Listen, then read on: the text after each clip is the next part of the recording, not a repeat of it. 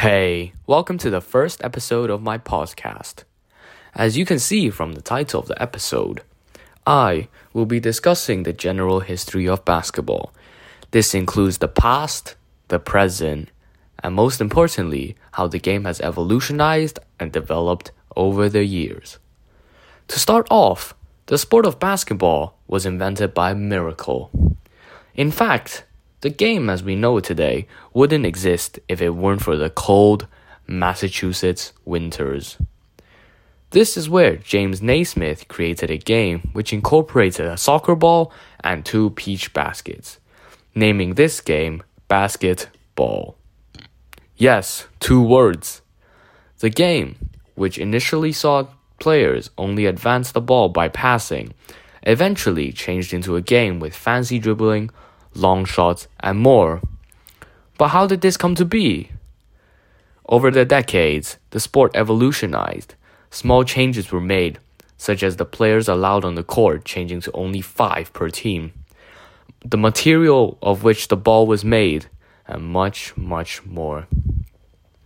Most importantly, however, was allowing the players to pass to themselves, which effectively meant dribbling, which also ultimately changed the game forever.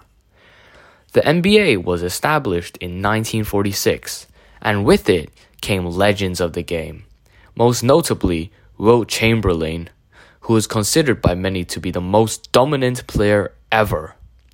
His video game statistics led to the fundamental rule changes to basketball, with these rules still being in effect in modern-day basketball. These include the altering of the court dimensions, more specifically, increasing the distance between the hoop and the free throw line. Offensive interferences rules, also known as goaltending, which prevented the player from grabbing their teammate's shot and redirecting the ball's trajectory, and much more.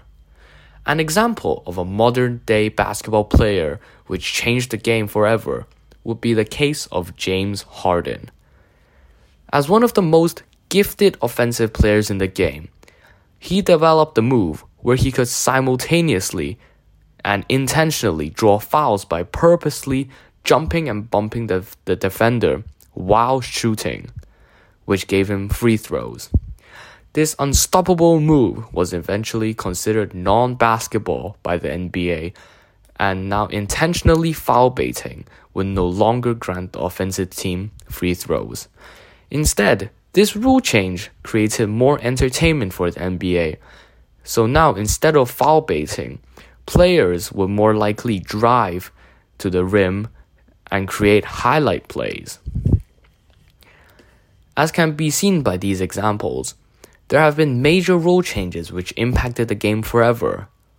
But what about the changes in terms of play style and era? Basketball was originally a sport which big men dominated, with the ideal body type being a 6'6" or taller player who played in the low post and shot very close to the hoop.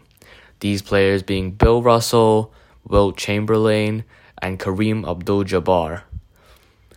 However, as the years progressed, the game deviated from big men stationed near the basket to small ball lineups, where players sacrificed their size in exchange for faster, more agile outside scorers.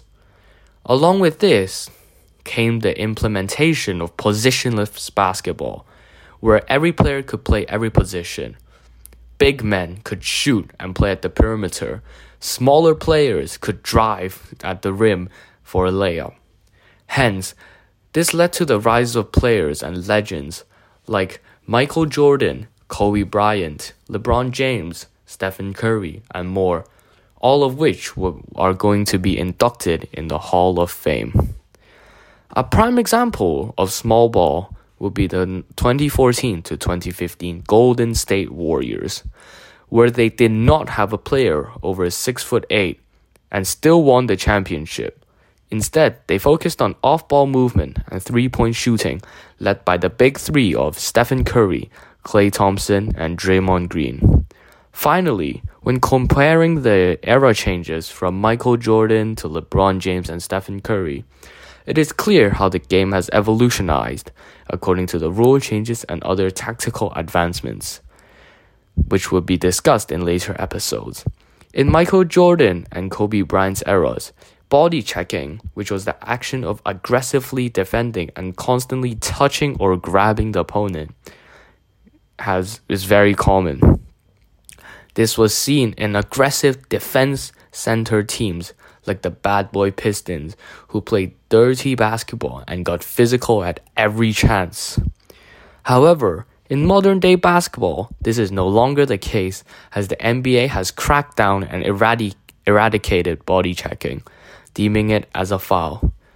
Perhaps the biggest change to basketball could arguably be the implementation of the three-point line, with the purpose being to add excitement and lead to higher scoring game.